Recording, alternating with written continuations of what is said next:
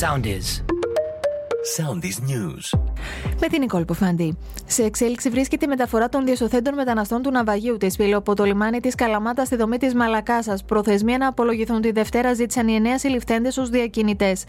Μαρτυρίες επιζώντων κάνουν λόγο για 500 έως 700 άτομα μέσα στο σκάφος που βυθίστηκε, μεταξύ των οποίων δεκάδες γυναίκες και παιδιά.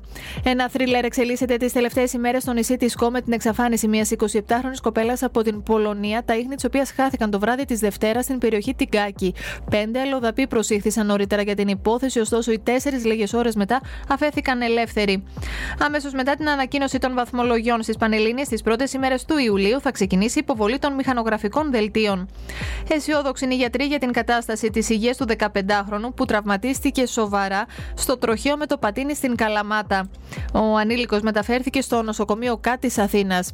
Έρχεται τριήμερη κακοκαιρία Ιούνιος που θα μοιάζει με Νοέμβριο, αύριο η πιο δύσκολη ημέρα.